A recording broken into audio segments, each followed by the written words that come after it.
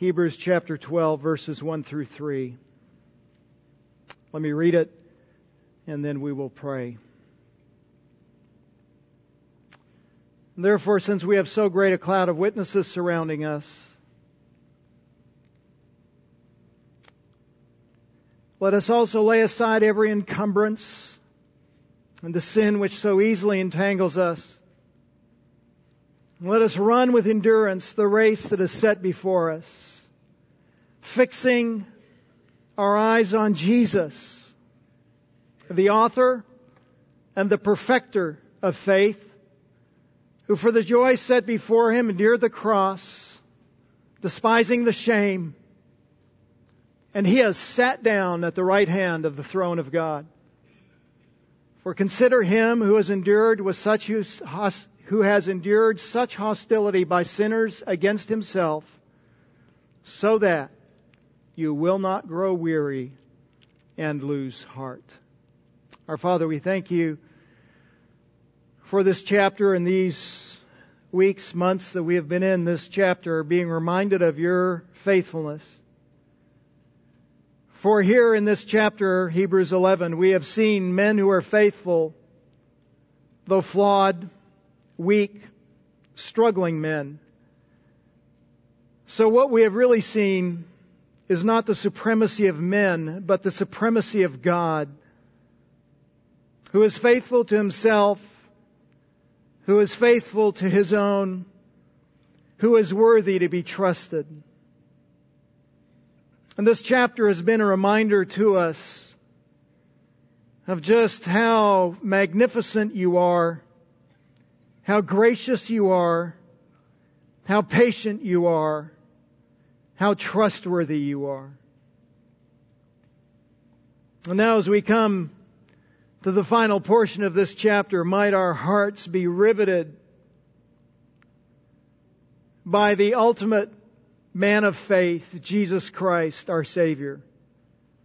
No ordinary man, of course, for he was the God-man, but a man who in the flesh, as a man, was faithful to you. And not only provides us an example to follow, but as the God-man, empowers us to follow him. And so might we do so with joy and with gratitude, even as he did. And that we might also remain faithful when our hearts are weary. And so we commend ourselves to you now, Father. Would you change us by this passage? It is familiar. Might its familiarity not keep us from transformation, but might we see it with new and fresh eyes that give us a great and a surpassing hope in Christ our Savior, in whose name we pray. Amen.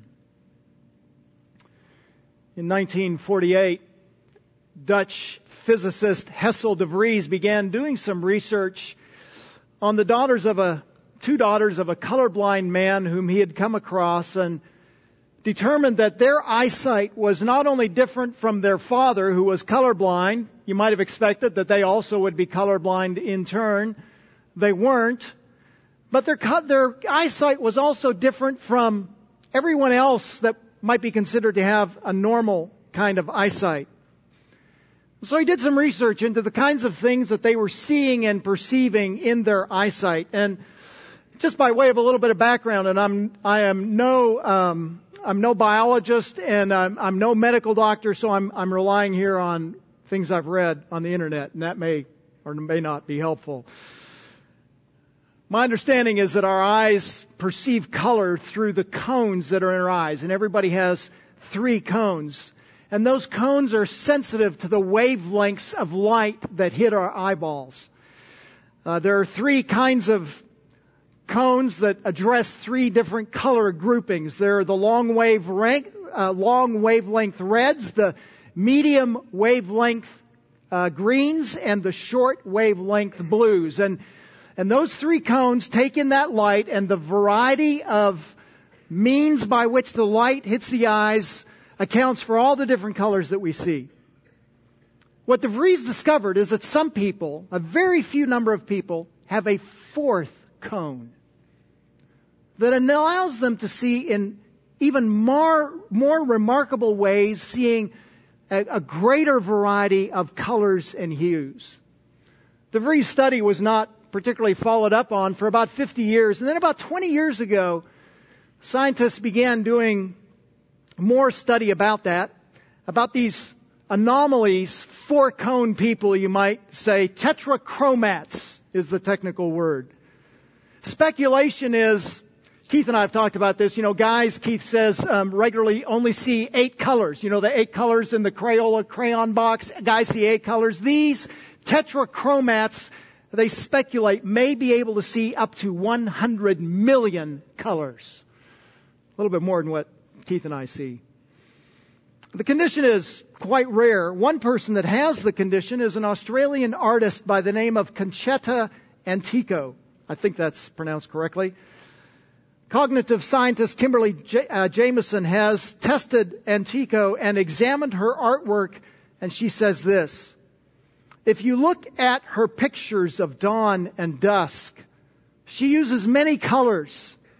These monochromatic landscapes are portrayed in pastels. Tree silhouettes are rendered in magentas and mauves. Their shadows in matters and russets. Madder is a red color, I'm told. Ms. Antico insists that these spectral shades are not imagined. The colors I paint into twilights are not artistic expression, she says.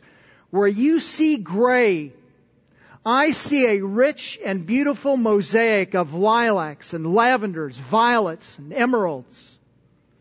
The writer says, she talks as if colors splinter beneath her gaze. Take what you call white. You might see lead whites, ivories, chalks, silvers, warm whites, cold whites. But I see so many more subtle shades, most without a name.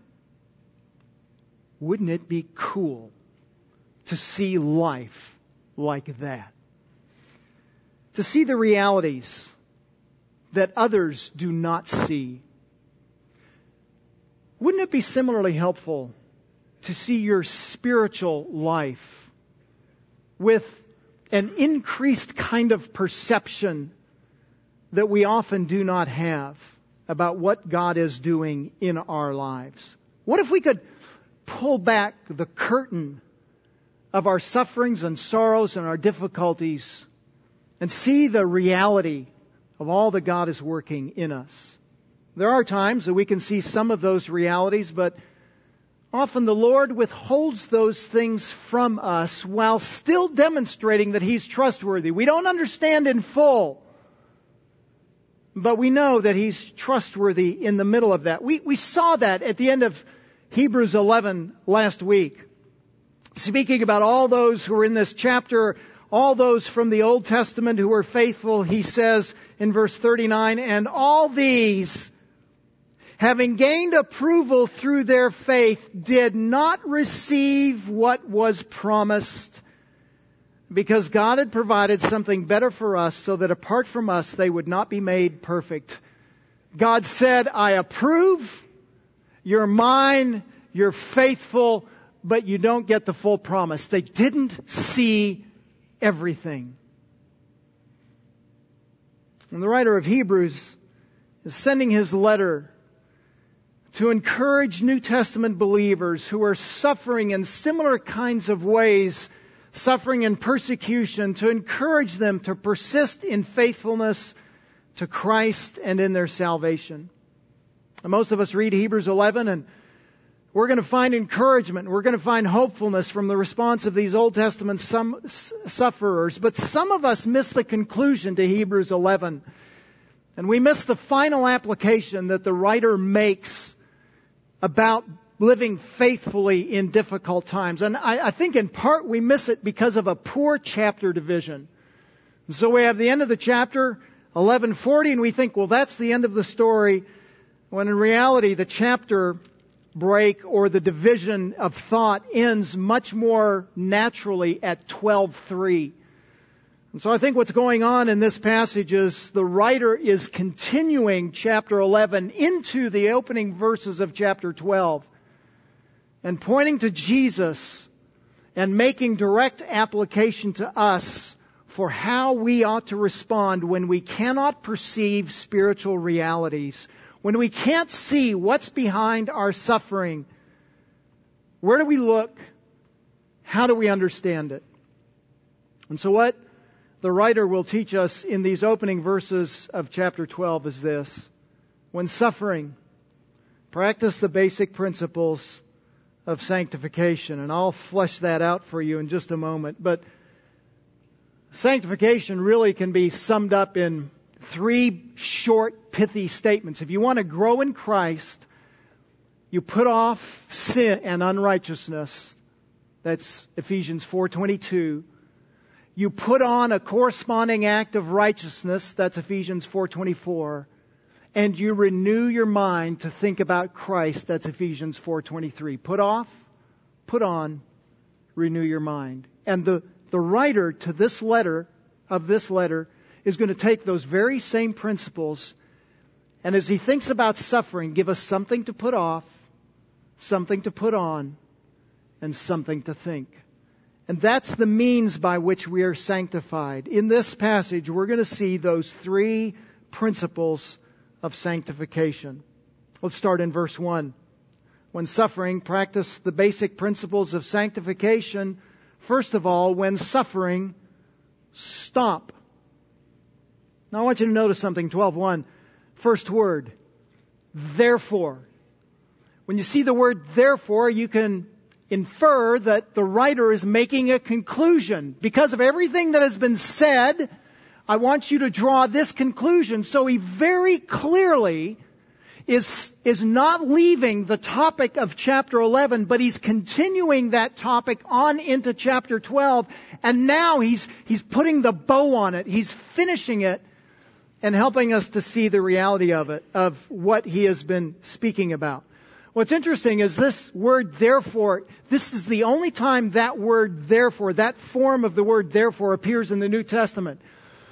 And there are a couple of different words that often are translated therefore, and this word is actually a conglomeration, a compound of 3 therefore words. It's as if he's saying therefore, therefore, therefore. That's oversimplified, but he's wanting us to see, I'm making a conclusion. Don't miss this.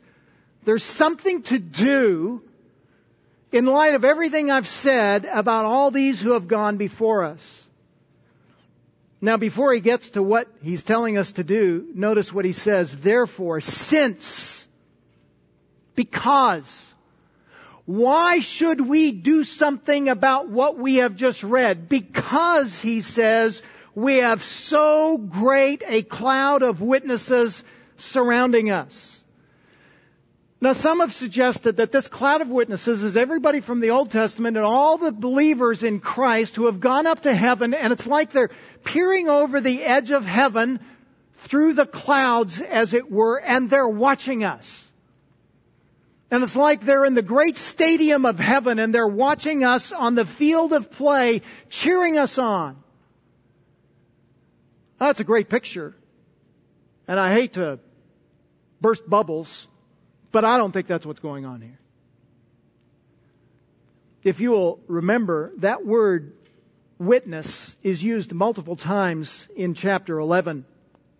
It starts in 11:2. Faith is the assurance of things hoped for, the conviction of things not seen, for by it the men of old gained approval. Approval, that's the word testimony or witness. There was a testimony about them that came from God, that they were faithful.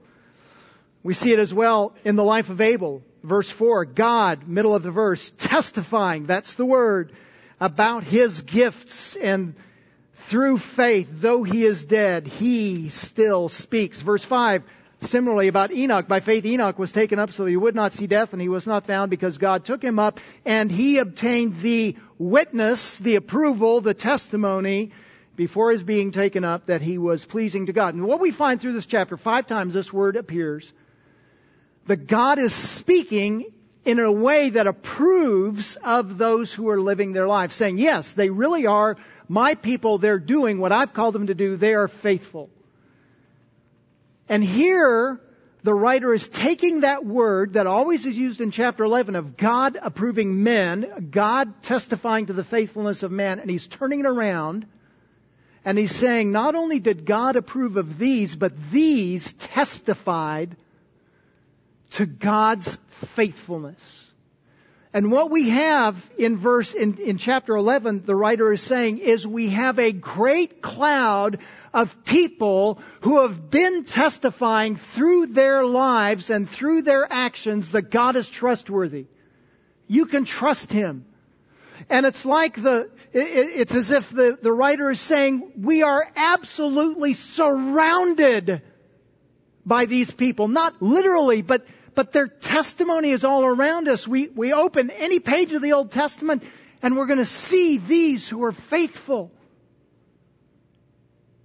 Because they are faithful, he says, because this is such an uncountable number of people who are faithful, we should likewise persist when we are suffering.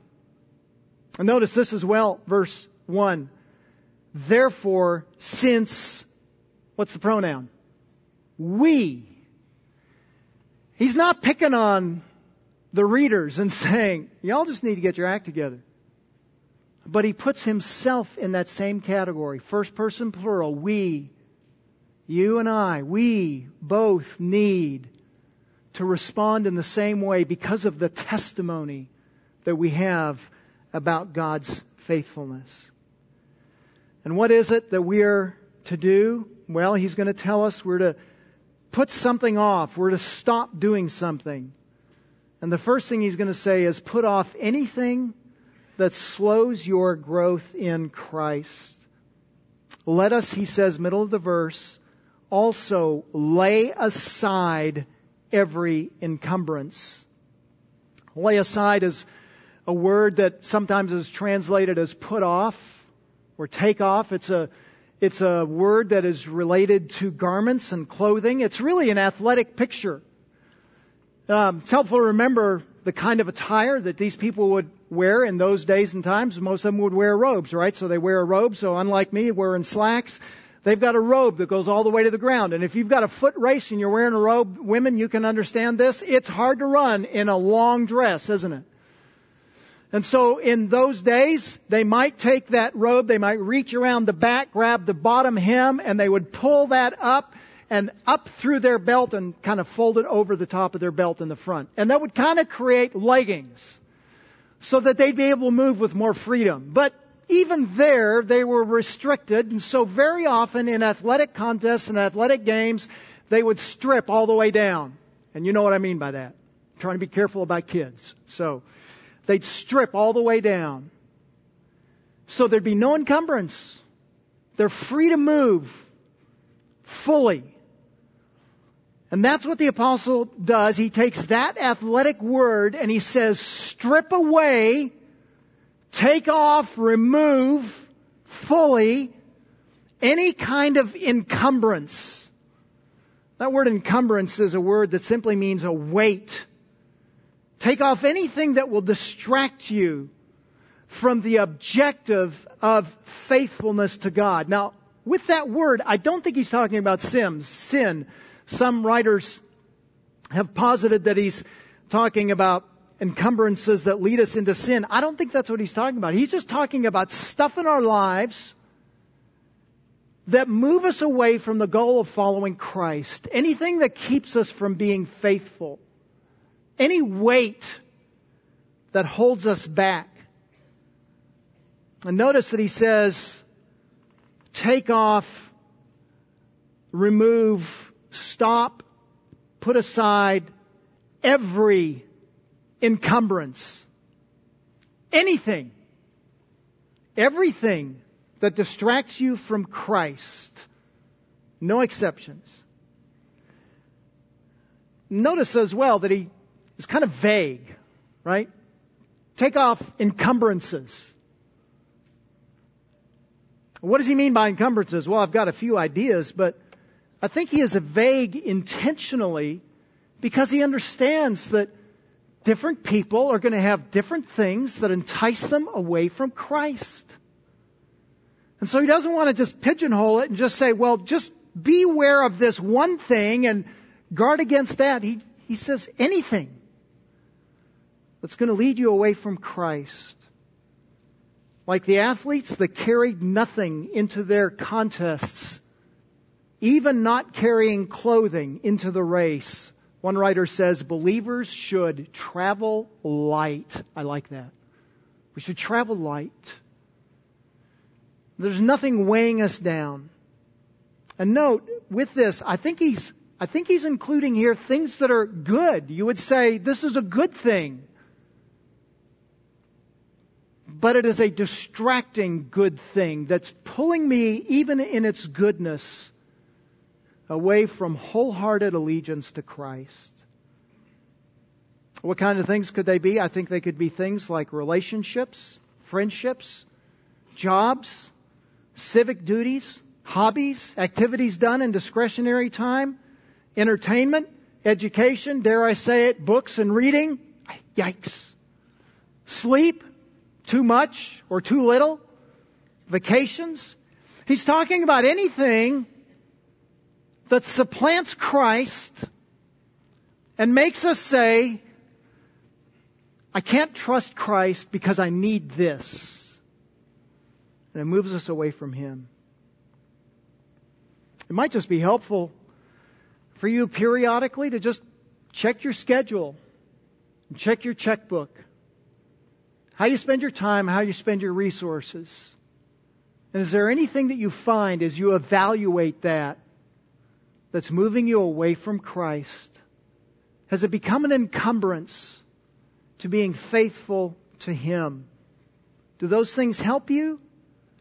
Or do those things hinder you? Put off anything that slows your growth in Christ, that keeps you from being faithful. There's another thing that he identifies.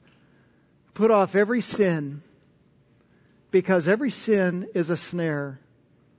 Let us also, he says, lay aside every encumbrance. And, so that's the second one. So one thing we're to lay aside, put off, is encumbrances. And the second thing is the sin which so easily entangles. Notice that he uses the article, the sin. And there's a lot of speculation exactly about what he means by that. Which sin? Which is the one sin that entangles? Which is the one that pushes us over the edge and keeps us from following after Christ?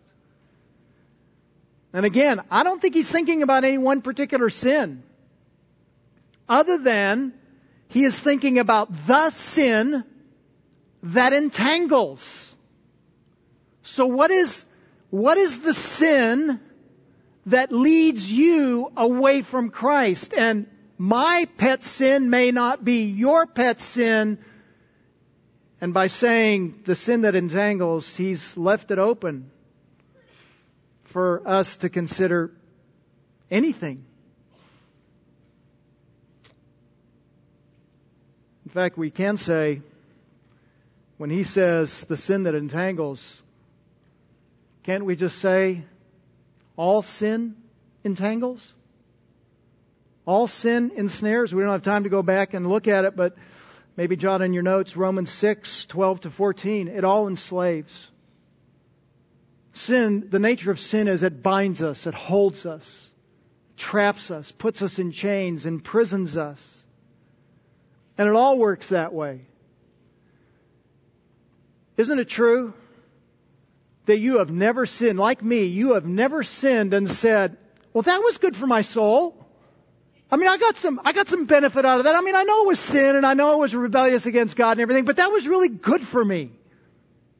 Never have I said that about any sin. Now, I might have said, okay, the Lord taught me something through that, but the sin itself is never good. Sin always binds. Sin always ensnares. Sin always cripples. And so I think what the writer means here is put off every sin. Don't give it any attention. Run from all of it because it all cripples. A number of years ago, the girls were still relatively young.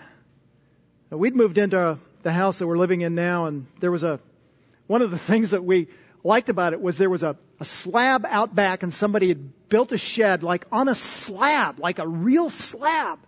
It's like, that's really cool.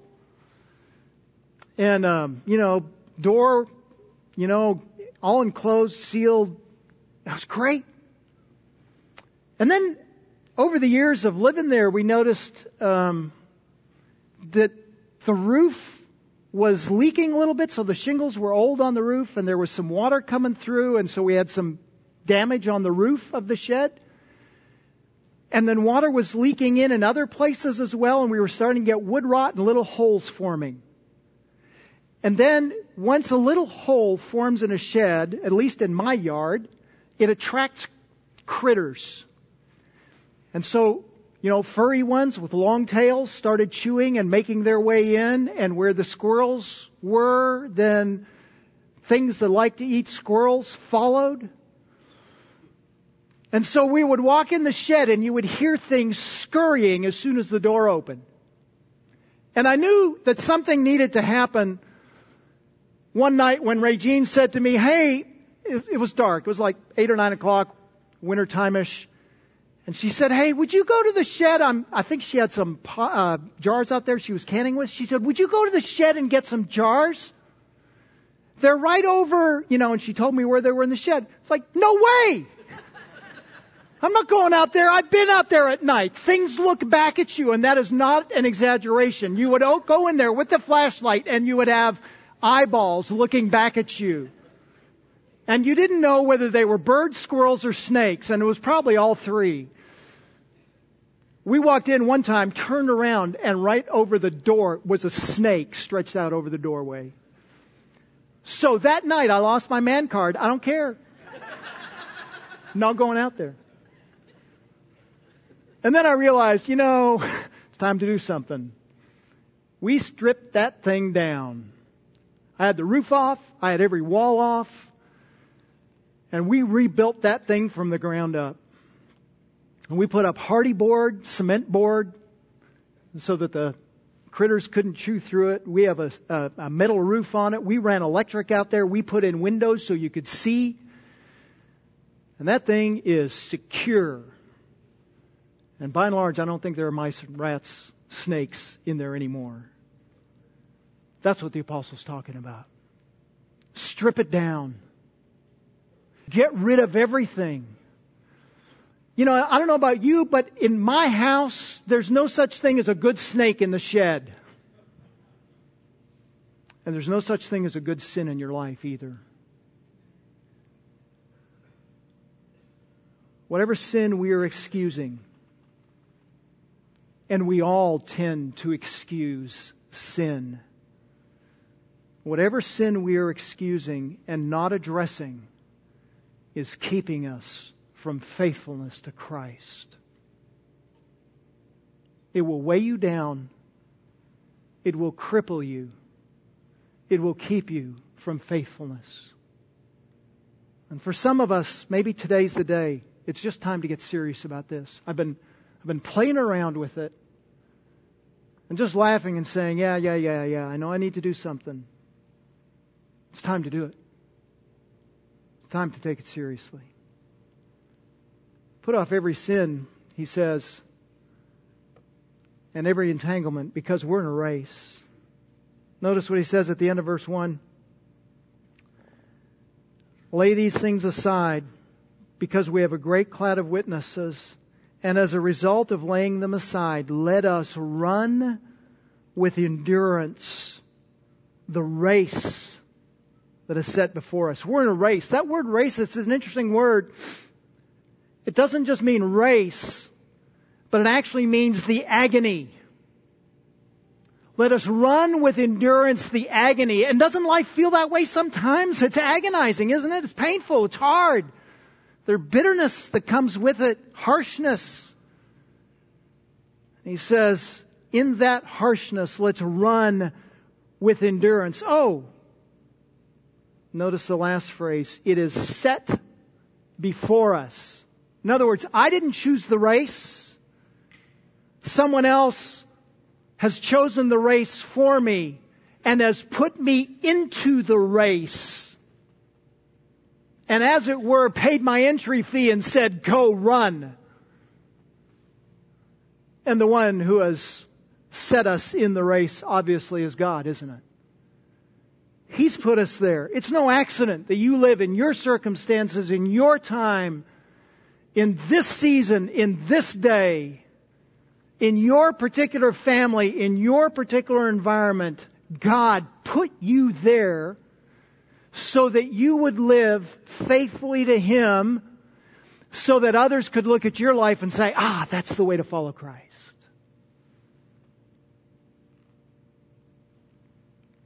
I know some of you are weary.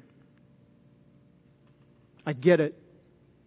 There are days that I am weary too.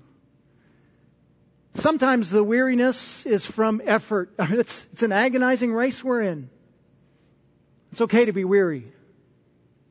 But let us never be weary because we're carrying around weights, encumbrances, and things that cause us to stumble that God wouldn't have us to carry.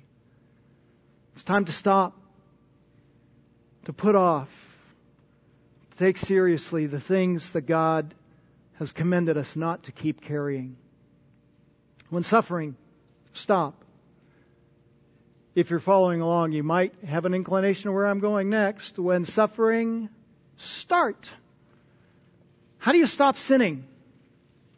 How do you say, well, I'm not going to do that anymore. I'm going to lay that aside. It's not just about not doing one thing. It's about adding something else to it.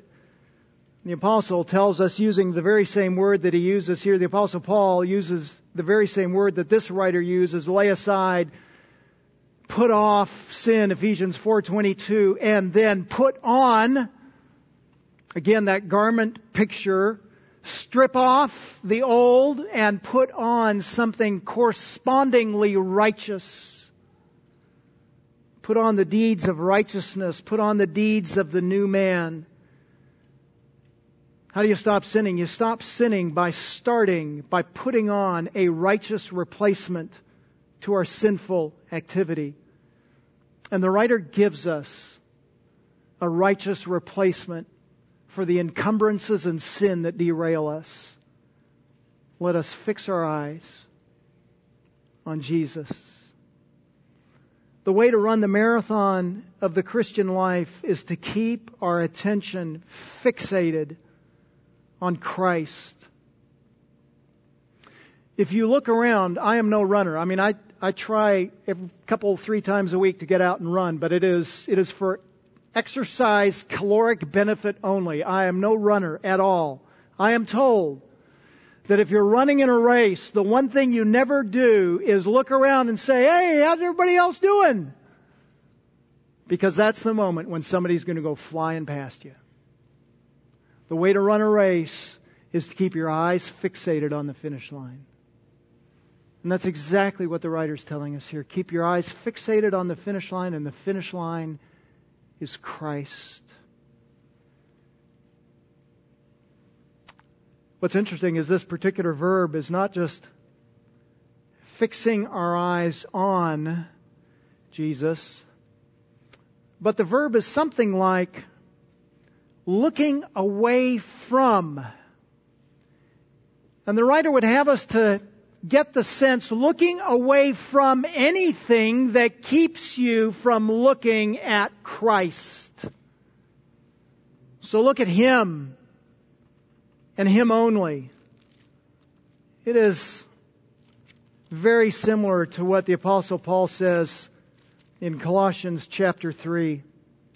If you've been raised up with Christ, keep seeking the things above where Christ is seated at the right hand of God. Set your mind on things above, not on things of the earth, for you have died and your life is hidden with Christ in God. Look at Christ. There are all kinds of little trinkets on this earth that will distract you. Don't be distracted. Look at Him. Keep your eyes fixated on Him. A few months ago, Regine and I were driving home one evening, and right before you turn into our subdivision, you cross a little bridge, and there's been a little island off to the right of that bridge, a little entryway into the lake. And so we're driving across the bridge this particular day, and Regine says, "Oh, would you look at that? The house is just about finished." And I did a quick glance to the right. "What house?" And she looked at me like, "What kind of idiot are you?" I mean, that house that they've been working on for like 4 months. The house where they laid the foundation, they poured the foundation, they built the structure, they added a second story, they put in a dock that holds 2 party boats and at least 2 jet skis.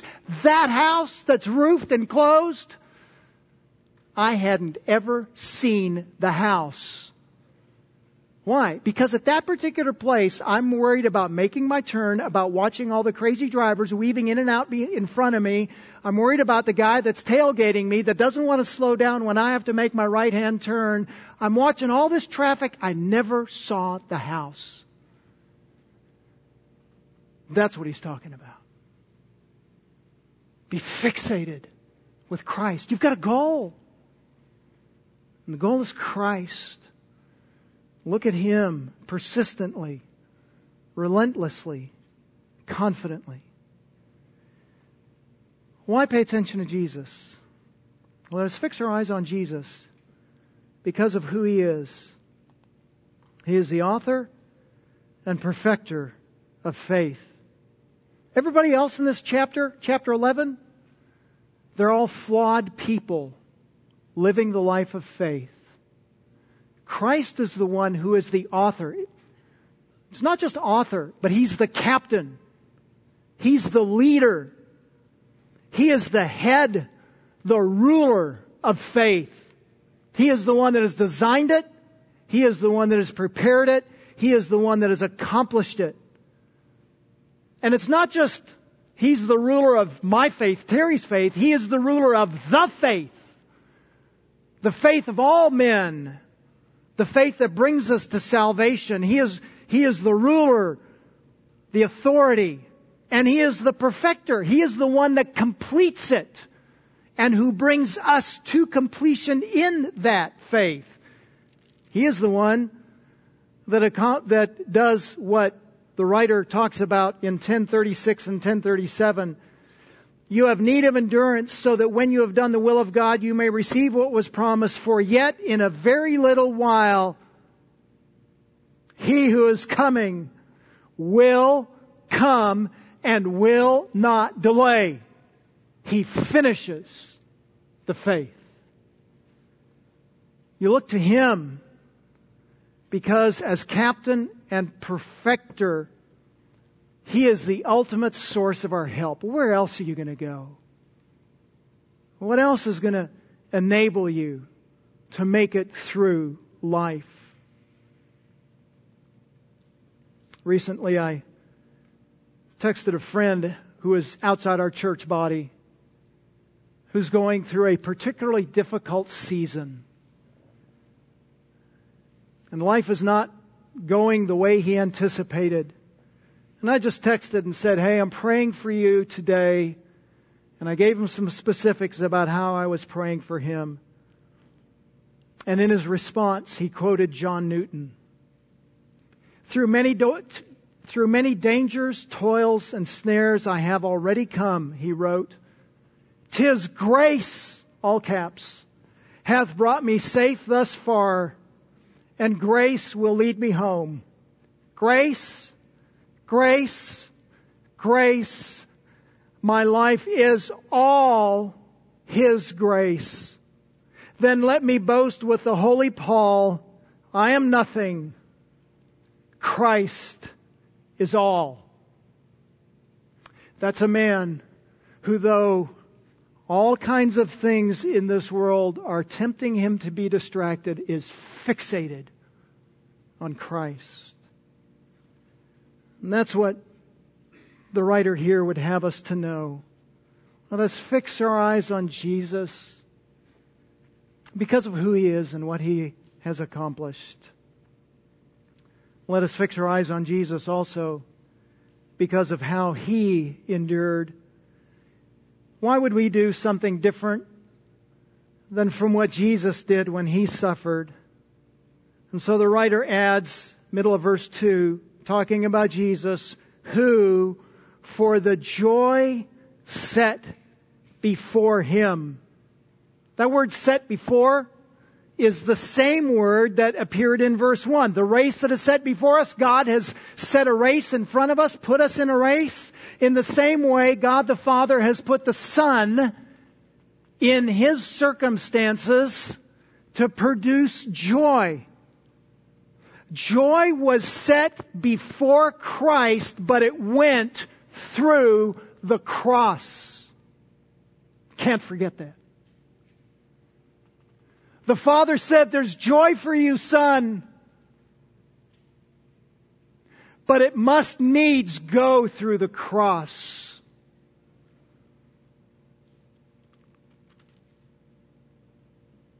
And Christ went there. He persisted willingly.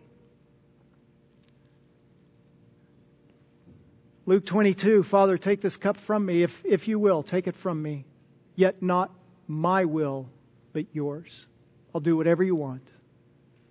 I can't imagine enduring your infinite wrath against sin, but I'll do whatever you say. Why did He do that? Why did He persist? It was because of joy. He knew the end of the cross. The cross wasn't the end. The suffering wasn't the end. The hardship wasn't the end. The hurt wasn't the end. The joy was the end.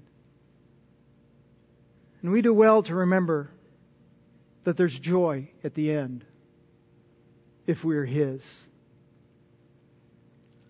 He also, it says, who for the joy before Him endured the cross. It also says He was despising the shame. He despised the shame of the cross. Though the cross was shameful, and it was intensely shameful, it was so shameful that no Roman could be crucified on a cross. It was so indignified that even the worst Roman criminal could not be crucified on a cross by a Roman court. So shameful it was. And Christ considered that shame, and He looked down on it. Mocked it, if you will. Was unconcerned with it. He scorned, that's a better word. He scorned the shame of the cross. And He turned it into His glory. Don't miss this. He despised the shame. And so He looked down on the shame of the cross and said, it's of no concern to me. And He has sat down at the right hand of the throne of God. Shame? What shame?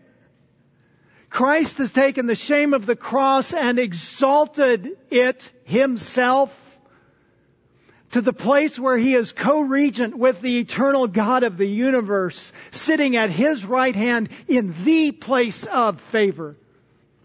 And He has sat down, having accomplished the work, and He never has to get up again. He's always seated at the right hand of the Father. The Father is always satisfied with Him. There is no more ever any shame to be endured by Him. Did he endure shame? Sure. Did it diminish his ultimate end? Absolutely not. Here's what I think the writer would have us to understand. Brothers and sisters, is there shame in what we endure in this world at times? Yes. But that shame isn't ultimate. What's ultimate is where we are in glory with the Son and with the Father, fully redeemed, washed, cleansed, sanctified, and new. And the implication is we should never be ashamed of anything we endure, but always think with joy and anticipation to what's coming. He will come. When suffering stop, when suffering start, when suffering think. Put off, put on, renew your minds. You need to think a new way. If you and I are going to make it through persecution, suffering, difficulty, hardship, we're going to have to think in new ways. And he gives us something to think in verse 3. For consider. That word consider is a math term. Add up, calculate, evaluate the person and work of Jesus Christ. Who is this one who has endured such hostility by sinners against himself? Consider all of the hostility that Christ willingly endured. That hostility came in the form of words, mocking, derision. It came in physical suffering. We saw it in Isaiah 53. He was oppressed, verse 7. He was afflicted. He did not open his mouth. Like a lamb that is led to slaughter, like a sheep that is silent before its shearers, so he did not open his mouth. That's our Savior. Enduring hostility against himself, against the eternal, infinite God-man, the one who has never sinned, never the just recipient of opposition and mocking. And that opposition, the text tells us, that hostility came by sinners. He was always right, they were always wrong, and he never complained. Sometimes you and I suffer, and if we're going to be honest with ourselves, we have to say, well, didn't like it, but I understand it. It's what I deserved. It's the seeds I sowed. How could I have expected anything different? That was never the case with Christ. All his suffering was unjust, unfair, unrighteous, and it always came from those who were unjust and unrighteous. So why should we think about these kinds of things about Christ? Notice the end of the verse. So that you will not grow weary and lose heart.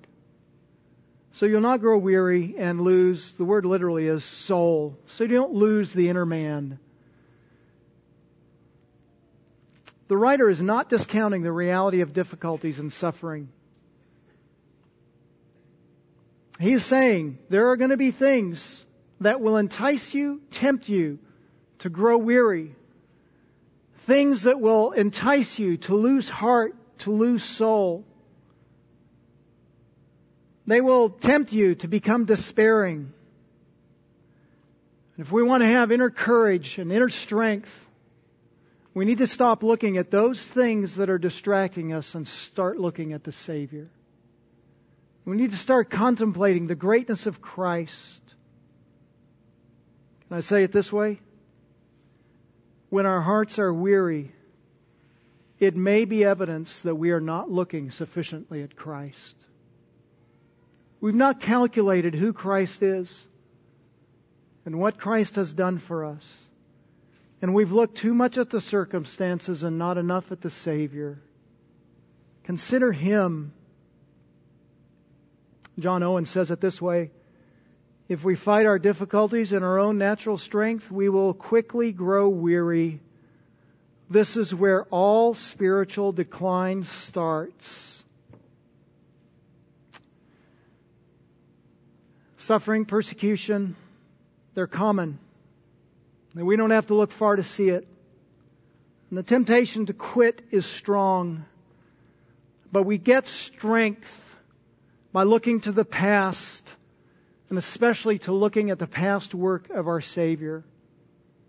Maintaining faithfulness to Christ when suffering starts here by looking at Him. We need to think about our suffering in a new way and put it in the perspective of Christ. And friends, unlike those who have 4 cones and can see colors in more dazzling ways, and most of us not being like them, all of us in Christ have been given a perspective to see the full color of what God is doing in our lives and to experience the full strength of what He has given us. But we've got to look to Christ. Lay aside the encumbrances and the sins.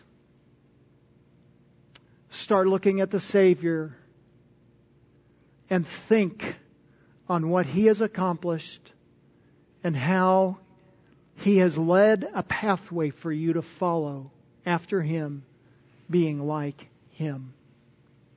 Our Father, we thank You